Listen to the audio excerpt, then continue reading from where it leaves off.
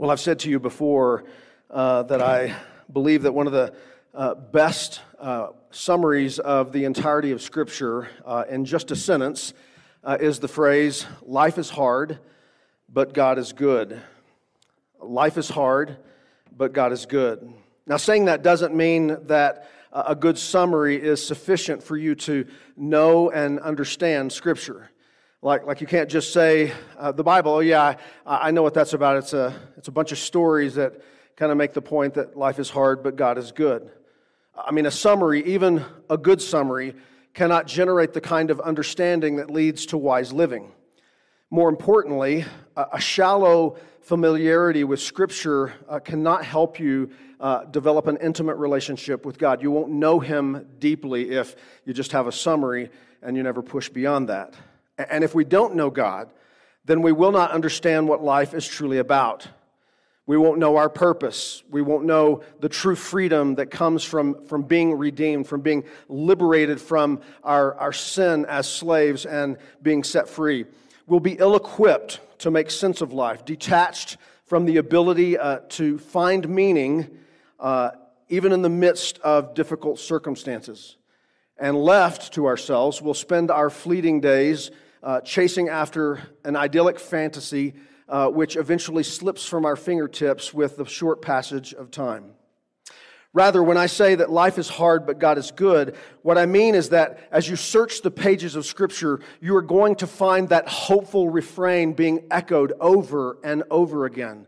That's set against the backdrop of this world's broken reality. The story of sin and death that is ours is this invitation to know another greater story that makes our earthly story make sense.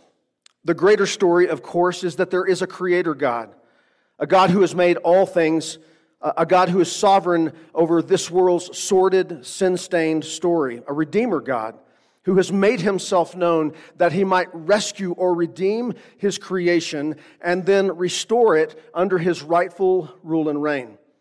If you're discovering in your time in God's Word, if you're discovering that truth in the pages of Scripture, it will lead you to an intimate personal relationship with God. It will equip you with an understanding to know that you are no exception to this reality. Life is hard, but God is good. And if you discover that in the pages of Scripture, then you will more readily recognize that recurring theme in your own life. That my life is going to be marked by hardness, but I am continually finding God's goodness to help me navigate life's hardship. And this is a very hopeful thing because every single person here, every person who has ever been born is going to contend with this reality. Life is hard, and when you get to the end of it, it will deprive you of your last breath until at last you are dead. In fact, I would go so far as to say that apart from facing the hardness of life, we will never come to truly acknowledge and appreciate and appropriate the goodness of God's sovereignty over us. The psalmist expresses this ideal well when he writes these words, "The years of our life are 70, or even by reason of strength 80, yet their span is but toil and trouble. They are soon gone, and as we sang earlier, we fly away." Verse 12, "So teach us to number our days, that we may get a heart of wisdom. Return, O Lord, how long? Have pity on your servants. Satisfy us in the morning with your steadfast love, that we may rejoice and be glad all of our days." Because even though life is hard, our God is good. For the servant of God, for the son or daughter adopted into God's family by grace through faith in the person and work of Jesus Christ, there is this hope. But not everyone is a servant of God. And that helps to explain how different people respond differently. Some find repentance and faith and help and hope, and others remain in rebellion against this unchangeable, this immutable truth that life is hard, and because you are a sinner, it's only going to get worse until it's over. You've seen this play out around you. Two different people can go through almost identical circumstances. One will come out the other side better, and the other will come out bitter.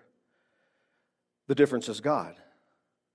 It's God who enables us to lift our eyes beyond the present moment and see something greater than simply what we are experiencing in the moment. But if God is absent, then we are apt to feel as though if we believe in God, He's against us and He's mad at us and He's crushing us, and we just become bitter. Well, we see this dichotomy in the passage before us today in Mark's gospel, a clash between the hardness of life and the greater goodness of God. If you haven't done so yet, open your Bible to Mark chapter 6. This story reads like a modern-day soap opera or a Greek tragedy.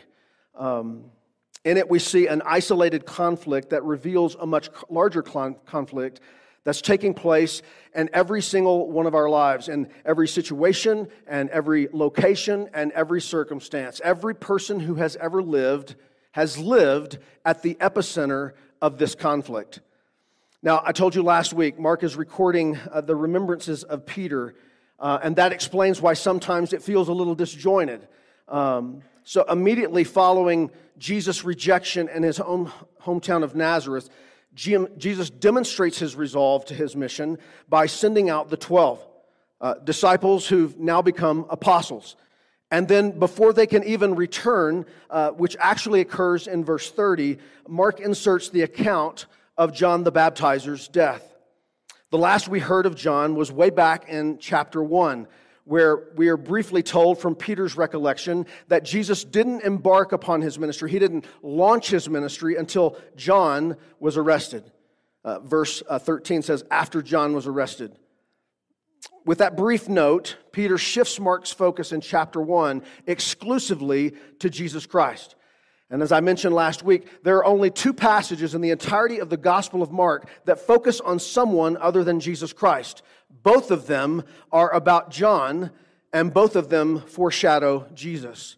John was the forerunner to Jesus in ministry, and he will be the forerunner to Jesus in death. And it's as though in chapter 6, as Peter is recounting the story to Mark, he has this new thought in the midst of talking about how Nazareth had rejected Jesus. And when sending them out, Jesus said, hey, I'm just warning you right now, you're going to face rejection. People are going to reject you. And all of a sudden, it's like a light goes on in Peter's head. And he says, and if I had just seen it at the time, I didn't realize it then, but not only was there going to be rejection, there was actually going to be death for those who followed Messiah. And thus, he recounts for Mark the end of John. Mark chapter 6, we'll start in verse 14. King Herod heard of it, for Jesus' name had become known. Some said, John the Baptist has been raised from the dead. That is why these miraculous powers are at work in him. But others said, he is Elijah. And others said, he is a prophet like one of the prophets of old. But when Herod heard of it, he said, John, whom I have beheaded, has been raised.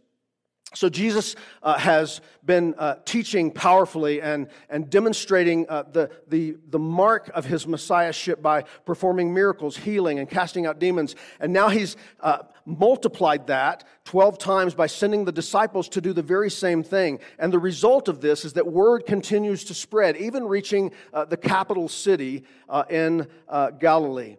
And it's there that the ruler of the area of Galilee hears about Jesus. And what Mark tells us here is that as the word has been spreading about Jesus, people are kind of trying to come up with an understanding, an idea, a notion about who Jesus is. And he says there are three popular thoughts. John has been raised back to life. And the reason why Jesus is able to do all these powerful things is because he's come back from the grave. Others have said, no, this is Elijah. The Old Testament tells us that Elijah must come before the Messiah comes. And of course, Jesus tells listeners that if they understand, if they will, John was Elijah, and now he has come. Others have said, no, he's just a prophet like one of the old prophets. The point of the popular notions being formed about Jesus is that nobody actually sees him for who he is. No one understands that this is God incarnate, that he's come to redeem us, he's come to save us. They're looking for something other than a God who would humble himself in that way. But when the news about Jesus reaches Herod's ears, he has his own interpretation.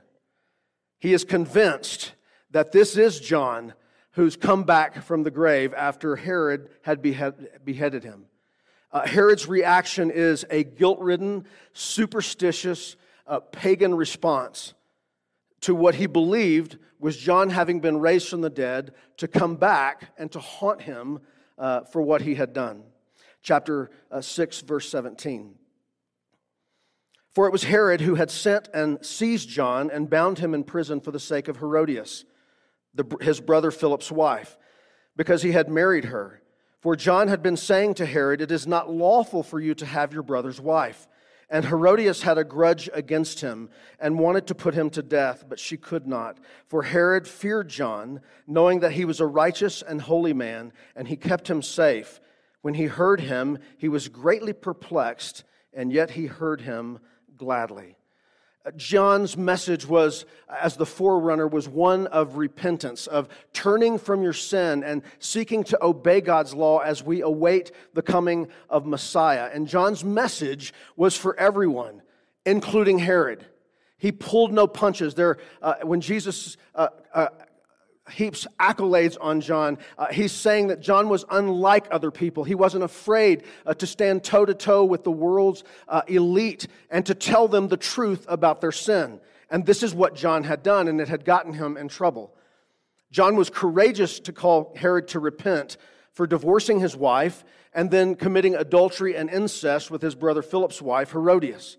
Now, at this point, it might be helpful in our study of Scripture for us to understand just a little bit about the dark and sordid family tree of Herod's family. So I've given you a chart to show you that Herod the Great is actually the patriarch of the family. Herod the Great is the Herod that we see at the beginning of Jesus' life on earth. He's the one who orders male children to be killed in Bethlehem. He is the only person whose kingdom is actually expands over the nation of Israel as we know it. Herod the Great had 4 sons. They are actually Herod Aristobulus, Herod Archelaus, Herod Antipas, and Herod Philip. Everybody carries the name Herod, which makes it very difficult to follow. Then Aristobulus has a son, Herod Agrippa I, and a daughter, Herodias. Even the girls are in on sharing the family name. So Philip, the son of Herod the Great, marries his niece Herodias. Weird, right? Well, it gets weirder. Herod Antipas has a thing for Herodias. So he divorces his wife, he convinces Herodias to divorce his brother Philip, and then he marries Herodias. This is why John is saying it's not lawful for you. It's against Leviticus. It's against God's law for you to have your brother's wife. And worse than that, to commit incest by marrying your niece. This is Herod the Great and his descendants. And Herod Antipas was a wannabe like his father. He would even execute his sons. It was said that it was better to be Herod's dog than to be his child. This is the family who John has fallen into control. And yet, Scripture says that Herod Antipas feared John, but he was fascinated by him. Herod Antipas, the Bible says, knew that John was a righteous man, and though verse 20 says that he was perplexed by John's words, he was nevertheless intrigued to hear him. I would suggest that this is perhaps the first time Herod Antipas had ever met a real man. He had been used to people telling him what he wanted to hear. Are you like Herod in that way? Do you have any real men in your life who will tell you the truth? Any real women who will run the risk of offending you? This was John's ministry. And though he was perplexed, still Herod wanted to keep John around. Not so Herodias. Herodias, Herod Antipas's wife, was outraged by John. She was filled with vitriol and vindictiveness. She wanted John dead. So for a time, Herod arrested John and put him in prison. But he did so to protect John against his wife Herodias. He felt as though, as the ruler of Galilee, he had everything well in hand, that he could shuffle the chess pieces on the board and remain in control. But Herod was about to find out our truth that life is hard. Chapter 6, verse 21. But an opportunity came when Herod on his birthday gave a banquet for his nobles and military commanders and the leading men of Galilee. This was a who's who kind of a party. Everyone was there. For when Herodias' daughter came in and danced, she pleased Herod and his guests. And the king said to the girl, "Ask me for whatever you wish, and I will give it to you." And he vowed to give her whatever she asked. Now we're to understand this isn't a Jewish party, okay? This is a party in the making of Rome, okay? So this was about gluttony and excess and drunkenness and kind of an orgy-like environment. It was a drunken, tawdry affair. All the power players in the area of Galilee and in the reach of Herod Antipas are there during this party. After much alcohol has been consumed, after they've gorged themselves on food, Herod's daughter-in-law comes in to dance. Josephus tells us that her name is Salome. She is actually the daughter of Philip, the original husband, and Herodias. Now, what you need to understand that this is no mere ballet recital, okay? That's not what happens. You need to think more in the realm of a strip club. Salome's dance was provocative and sexualized, and she was about the age of marriage. She is referred to as a little girl, just like Jesus referred to the little girl, Jairus' daughter, when he raised her. So though she was roughly at the age of marriage in our economy, she would be just a child. And yet, she satisfied, she pleased Herod with her performance. Now, it's hard to imagine that a father would willingly allow his daughter-in-law to perform in such a way, to debase herself in front of a bunch of intoxicated, glaring men. But scriptures say that Herod was pleased, as was his guest. And that word pleased is a euphemism for arousal. There was clear intent here, and Herod, in a drunken state, was taken by it. So taken by it that with his pride and self-importance, he allowed his mouth to run ahead of his senses. He offered to her half of his kingdom. Here's a guy who's so arrogant and so self-assured, he doesn't need to repent to God. There are no repercussions for his sin for someone like him. He's above the realities of the hardness of this life, and that's when he succumbs to the temptation to big time in front of the elite. The scriptures say that pride goes before a fall.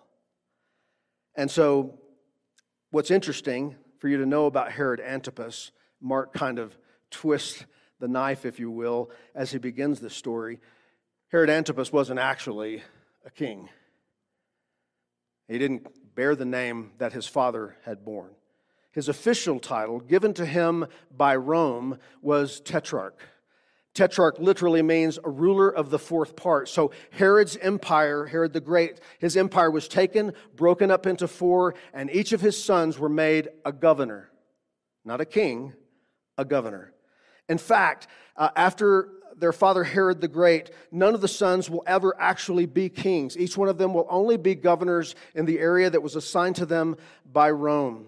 History is going to show that Herod Antipas, the Herod in our story, is actually going to be banished to Gaul, where he will die in disgrace because he asked Rome to make him a king. And this was Rome's response. He is not a king. And as being not a king, he had no right to make the offer he made. So being fueled by alcohol and testosterone, he offers something that he's not even authorized to offer. It's an empty offer. It's just braggadocio. I can pick up the tab for this. I can give you half of my kingdom. Just say whatever it is that you want. But the truth is, Caesar wouldn't have allowed Herod Antipas to give an inch of the land over which he was a governor. It was just pridefulness, undone by his own sin, because he wouldn't repent of his sin, thinking he could maintain control. He allowed himself to be in a position where suddenly the carpet is jerked out from underneath him, and his kingdom, as it were, is undone. Verse 24, she went out and she said to her mother, "For what should I ask?" And she said, "The head of John the Baptist." Herod's misstep was Herodias' opportunity. She was as political and cunning as her husband was. And as soon as the question was asked, she knew what she would answer. The head of John the Baptist. And she came immediately back to Herod Antipas with haste and said, I want you to give me at once on the head of John the Baptist on a platter. And the king was exceedingly sorry. From delight to despair, from parting to pitiful, he realized in his drunken stupor that he had gotten himself into trouble. Yet because of his arrogance, because of his pride, he could not break his oath, and his guests did not want to, in front of his guests, he did not want to break his word to her. And immediately the king sent to an executioner with orders to bring John's head. He went and beheaded him in the prison, and brought his head on a platter, and gave it to the girl, and the girl gave it to her mother. What a disgusting scene. Can you imagine it? Platters that had previously been serving all kinds of food for everyone to gorge themselves on. And suddenly, there's the bloody head of John. Sex, power, pride, all fueled by arrogance and alcohol, and it ends with murder. Herod, because he's in front of his military men, doesn't want to withdraw. He wants to prove that his pride, he's good for it. In our day, we use the acronym EGO to talk about edging God out. This is what happens when we follow our pride. This is what happens when we're building our own little kingdom as though we can somehow keep God out. Eventually, the kingdom of God comes crashing into every kingdom in this world. Now, why is John being executed? Is it because of the whim of a wannabe king? Is it because of the shrewd conniving of his vindictive wife? No. It is because John was faithful to the proclamation of that message of repentance, no matter whom it offended. John had placed his confidence in the one true and living God who this world tries to ignore, and he was willing to be and do what God had called him to be and do without regard for the consequences. He knew that God was sovereign over his circumstances. He knew that life is hard, but God is good. He knew what Peter would later write in his first letter. Therefore, let those who suffer according to God's will entrust their souls to a faithful Creator while doing good. God had a plan for John's life, and in this story, even if it's hard for us to see it, John wasn't the loser. I mean, he's the guy who lost his head, but everyone else in the story is on the losing end of the story, not John. John was given as the final Old Testament prophet to bear witness to the coming of Messiah and the rejection of the world against him. And Mark has in view here more than just John. He looks beyond John to see what Jesus would do. He looks beyond Jesus to see what the suffering of the apostles and every other person who has ever been martyred in the history of the church for their faith in Christ. He looks to you and I and the suffering that we might endure because we stand for Jesus Christ. So similarly, Stephen, the first Christ follower to be martyred for his faith in Christ, said just prior to being stoned, "You stiff-necked people, uncircumcised in heart and ears, you always resist the Holy Spirit." This was Herod's problem. John had preached a message of repentance to him, but Herod thought he could put it off. He deferred, he delayed, and it became too late. Stephen continued, "As your fathers did, so do you. Which of the prophets did your fathers not persecute? And they killed those who announced beforehand the coming of the righteous one, whom you have now betrayed and murdered." And Stephen's words weren't just for the listeners on the ground that day. Stephen's words were for you and I. Our sin, our pridefulness, our arrogance put Jesus on the cross. We are no different from Herod apart from the redemptive work of Christ to redeem us and to renew us. Was it fair that John should lose his head? Was it fair that such a tragedy would befall him? And the only highlight, the only soft note in the entirety of the story comes in verse 29. When his disciples heard of it, they came and took his body and laid it in a tomb. But everything else before that was a reckless injustice because of one man's foolish pride. It wasn't fair for him to die because of the capricious petulance of a wicked woman and a spineless, godless ruler. Did he deserve something better in this life? Yes, I think we would all say that. But life is hard. And in its hardness, life is going to hit every single one of us. And it is better to know that you are right with God than it is to be right with men, even if it costs you your head. In fact, Jesus said of John for this very reason, I tell you the truth, among those born of women, there is none greater than John.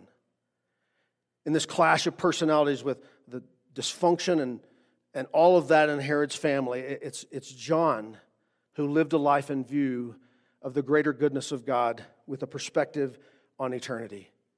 Peter, whose memories of Jesus' life Mark is recording for us, would later record in his own life. He would later die for his faith in Jesus in his own life, and he wrote these words in 1 Peter 4. Beloved, do not be surprised at the fiery trial when it comes upon you to test you, as though something strange were happening to you. But rejoice insofar as you share Christ's sufferings, that you may also rejoice and be glad when His glory is revealed. If you are insulted for the name of Christ, you are blessed because the Spirit of glory and of God rests upon you. This world would choose the seemingly enviable position and status of Herod 9 times out of 10 over John. But history has proven that that is folly. An old adage which has fallen out of use in our secular agnostic age as a proverb from this story, it has been stated, this is why we name our sons John and our dogs Herod. Because in the long run, in the final analysis, it is better to be right with God than it is to be right with man. You see, what we have here in this story is the inbreaking of the kingdom of God and His Christ colliding with the darkness of this world's earthly kingdoms. And that collision takes place on the body of John the Baptist. Now, think with me for a second. Why are these kinds of stories in the Bible? What is it meant for in our lives? Scripture tells us that the Word of God is written so that every Christ follower would be trained and equipped for every good work. This passage is not here just to give us a bit of history on a character who lived long, long ago. It's given to equip us to be what God has called us to be, to do what God has actually called us to do, to learn with confidence and hope that life is hard. We're going to be honest with it because God is honest with us. Life is hard, but God is good. There's a practical gospel purpose for your heart and your life, and Mark placing the move of God's kingdom from Jesus advancing and sending out the 12 up against this gruesome, horrible story of the martyrdom of John the Baptist. And I'll give you briefly 3 thoughts, 3 takeaways about kingdoms, a killer, and the king. First, with regard to kingdoms. In the conflict of worldly kingdoms, the kingdom of Christ will prevail. We may think ourselves somehow exempt from this truth, but we aren't. Every single one of us, in our sinfulness and pridefulness, sits on a throne of our own making. Ours is not so much a kingdom as it is a fiefdom. It's a stolen throne that we desire to sit on, and a kingdom after which we want to chase and see if we can make it happen. We are not so very different from Herod. We're just wannabe kings and queens who are driven by pridefulness and ego. And history is chock full of kingdoms that have risen and fallen, kingdoms that have come and gone. Only Jesus' kingdom will continue to advance. Only Christ's kingdom will prevail. And the proof of that is that here we are, some 2,000 years later, having come into a relationship with God through our Savior Jesus Christ. We know that He is alive. He is no longer in the grave, and we continue to live for Him.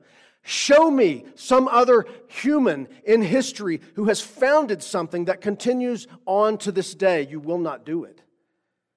Jesus Christ is superlative because only His kingdom is an eternal kingdom. His kingdom is greater than every other kingdom. Have you reconciled your life to that? Listen, the gospel of the kingdom of Jesus Christ is an offense. The gospel causes you to be honest about yourself, about things about you that you don't want to think about. This was precisely Herod's problem. John told him what his problem was, but he didn't want to hear that. So often it is the case with you and I that the gospel speaks into our life and we want to refuse it.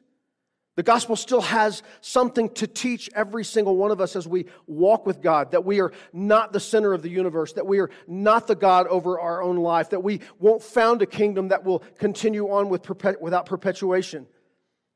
Listen, to the degree that you and I have a little kingdom of our own, you should know this: Christ's kingdom is going to crush it. He will share His glory with no one. He is the King of kings and the Lord of lords. The gospel puts you in a world that is ruled by authority. It's the Lord's authority.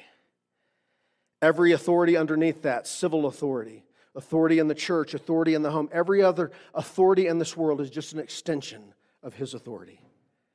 He alone is king. The gospel teaches you that you can't do anything apart from the personal rescue of the grace of the Lord Jesus Christ. Here's what the Bible says of the collision between the kingdom of Jesus and all the kingdoms of this world and all of its kings and queens. God says in Isaiah, "Behold, my servant, Jesus, will act wisely. He shall be high and lifted up and shall be exalted." And here's what happens to the kings. "And the kings shall shut their mouths at him." Listen, I know you're no Herod. I know you're not a Herodias. I'm thankful that most of you are not a Salome. But nevertheless, it is in you to want to be king over your own kingdom. At the face of Jesus, all the powerful, all the elite, all the great of this life will simply shut their mouths in His presence. Even for the believer, often our response is to rise to our own defense and to want to argue for our own righteousness. That's because the gospel still has work to do in us. It still has some offending to do. It's hard for us to embrace the ongoing message. Listen, I need King Jesus' grace just as much today as I did the day I met Him. I need it more so. I know myself better. This leads us to the problem that lies within us, which is the problem of sin. A killer. Every earthly kingdom, political or personal, will be utterly undone. Ironically, though, he was certainly responsible for the death of Herod. Herod is not the killer. Herod's sin was. It killed John. It killed a lot of other people, and it would also kill Herod. When given the opportunity to repent, Herod thought better. He failed to realize that sin unchecked always leads to greater sin. Herod thought he knew better. And this is also true for you and me. We should be warned from Herod's life of the seductiveness and destructiveness of sin. Sin, unchecked, like if you just run with it, has a way of distorting the desires of your heart. This, I think, is why Jesus rebukes the church in Revelation, that they had departed from their first love. We're so tempted toward other things that we can lose our devotion to Jesus. Sin will never lead us in a good direction. When we say that life is hard, it is hard because of sin. But God is good. Sin is not good. Sin always leads to destruction and ultimately to death. And maybe, again, you are no Herod or Herodias, but every time you give way to something that you know displeases God, you're stepping into danger and into the way of destruction. I'm afraid we're worn down by a culture that no longer takes sin seriously. And so the Bible is shockingly honest with us about this. Paul tells us in Romans chapter 3 that every single one of us has fallen short of the glory of God. Every single one of us has sinned. It's a perpetual problem for us. Chapter 6, verse 23 tells us that the paycheck for our sin is death. The book of Numbers tells us that we can be sure that our sins will find us out, which is why we implore one another as Christ followers to drag our sins into the light where they become powerless over us. Be honest about who you are and your need for God's grace. Don't be a Herod who thinks that you can just simply keep it close to the vest and control everything, because eventually it's going to explode on you, because his kingdom is going to crash into yours. Every kingdom will be undone ultimately. So with regard to our own little kingdoms, we will either be undone by our own sin or by heeding the gospel of Christ, where we come to surrender, to submission, to acknowledging that he alone is God, that I can do nothing apart from him, that I need him, as the apostles and so many before us have done. As the theologian and pastor John Owen of the 1600s famously said, be killing sin, or sin will be killing you. So the Apostle Paul writes in Romans chapter 6, verse 12. I'm not sure these are on the screen. Let not sin therefore reign in your mortal body to make you obey its passions. Do not present your members to sin as instruments for unrighteousness, but present yourselves to God as those who have been brought from death to life, and your members to God as instruments for righteousness. For sin will have no dominion over you, since you are not under law, but under grace. The hope for us, the good news for us, is the inbreaking of the kingdom of Jesus Christ means that we have been set free from being slaves to sin. We no longer have to cooperate. There was a time when that's all that we could do, but in Christ we have an option now. We can surrender ourselves to God and to allow his dominion to continue to reign over us and spread in us. Why? Well, finally, because there is a king. There is only one King of Kings and Lord of Lords, and that is Jesus Christ. It's a bit of an irony that Herod, though he wasn't even really a king, went on to be fascinated with Jesus. The scripture says he longed to get into Jesus' presence. It never really happens, never that is, until the Passion Week of Jesus Christ. When Jesus is in Jerusalem and Herod Antipas happens to be there, and Pilate, discovering that Jesus was from Galilee and wanting to shirk responsibility, sends Jesus to Herod Antipas. And so finally, at long last, wannabe King Herod gets a chance to stand in court before Jesus Christ. And so he riddles him with questions, the scripture says. But Jesus hadn't come to placate people. He hadn't come to make people's wishes come true. He's the king. And so he said not a single word to Herod. Not a word, demonstrating that his authority was greater. In the end, having been a fool already, Herod sealed his fate by mocking Jesus and sending him back to Pilate to his ultimate death. But we know that the crucifixion was not the end. It was just the ultimate collision between the kingdom of God and the kingdom of darkness, between the kingdom of Jesus and the kingdom of self. It was this clash where we see, like in the death of John, that God is sovereign. God is not shocked when the advance of the kingdom meets opposition. In actuality, he's in complete control. Just as Jesus was willingly laying down his life, he said this, "No man takes my life from me." No one took John's life without God's permission. There is nothing in this hard, sin-stained life that comes into your experience that your Father God, who loves you with an infinite love, didn't sign off on first. And that might scare you for a moment, but you should remember that he is in control, not your circumstances, not you. And Romans 8:28 says he can take that and he could turn it to good for those who love him and who are called according to his purpose. Your life may well be hard, but God is sovereign and good, and he has a purpose for your life. It's a purpose about advancing his kingdom and spreading the good news of the gospel of Jesus Christ. And that's the last thing that we see in this passage, the unstoppable plan of redemption and restoration. It's amazing that in the face of a good man's death, the kingdom of God is now exploding at the very same moment, because God's kingdom will come and His will be done. And whenever you give yourself to the work of God's kingdom, no matter how futile it seems to you, no matter what difficulty you may go through, you can be sure of this, that you have believed in something that is hopeful and true and sure, and it will be successful.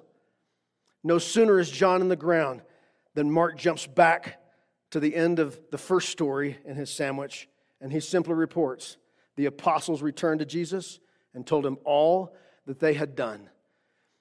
11 of these men are going to go on in the book of Acts, and it's going to be said of them, these are the ones who have turned the world upside down. This is our lineage. This is what we have been called to. We're not living in a day when God desires to do less. He wants to do more. He wants to abound in grace, but He's counting on us to be the kinds of people that square off with this truth that life is hard, but we become citizens of a kingdom that this world is not worthy of, and we will live for our King Jesus and be used of Him. What's the story calling us to? To be aware of the war. To not walk with our eyes closed, to be aware of the collision. Where does this take place? This war between the kingdom of God and the kingdom of this world, kingdom of darkness and the kingdom of light. Well, it takes place in your heart. That's the battleground. Herod's problems were not that he drank too much. Herod's problems weren't just that he was prideful and arrogant. It wasn't something sexually motivated in him. Herod's problems were that his heart was darkened. He needed a new heart. He needed to learn from John's story that there's a call to downward mobility. John would say this, Jesus must increase and I must decrease. You want to get off the throne of your own life? You want to surrender your kingdom to Jesus for His purposes before He crushes it? Then this is your motto. Jesus must increase. I must decrease. It's a call to humility and seriousness and war. It's a call to repentance and faith and allegiance to King Jesus and to no one else. By grace, may we be good soldiers. May we find greater joy in the kingdom of God coming into this world than anything that any other kingdom could ever offer us. Why? Because life is hard. But it is much, much harder in this life and in the next for the person who never tastes and sees that the Lord is good. Let's pray. Father God, we thank You in light of the recognition that You would have been well within Your sovereign right, within Your justice and Your holiness, simply to have wiped Your hands of this world You made. A world full of rebellion and sinfulness and brokenness, and yet You chose to come. You came to redeem. You came to extend, as John did, the offer of repentance from sin, forgiveness based upon the merit of Christ and His cross, and the hope of new life. For those who receive, for those who believe, You have given the right to become children of God. We have embarked upon eternal life in Your kingdom. It is now. It is present. It is not something future. We are here and we're asking You, Lord, as Jesus taught us to pray, that that Your kingdom would come on earth even as it is in heaven. So we surrender the throne of our lives. We lay down our plans for prospering our own little K kingdom. We implore You not to crush us, but that You would teach us how to live as sons and daughters in the kingdom of God. And for those who reject, like Herod, there is a crushing coming. There is a horrific eye-opening when they will recognize that You alone are God, that You are the King of kings, that you are the Lord of lords, and that all of creation will be left simply to shut our mouths at the wonder and majesty of who you are. Help us, Lord, to learn to walk in the footsteps of John, repeating to ourselves that refrain over and over: Jesus must increase in me, and I must decrease. We pray that for your glory and for our eternal joy. In Christ's name, amen.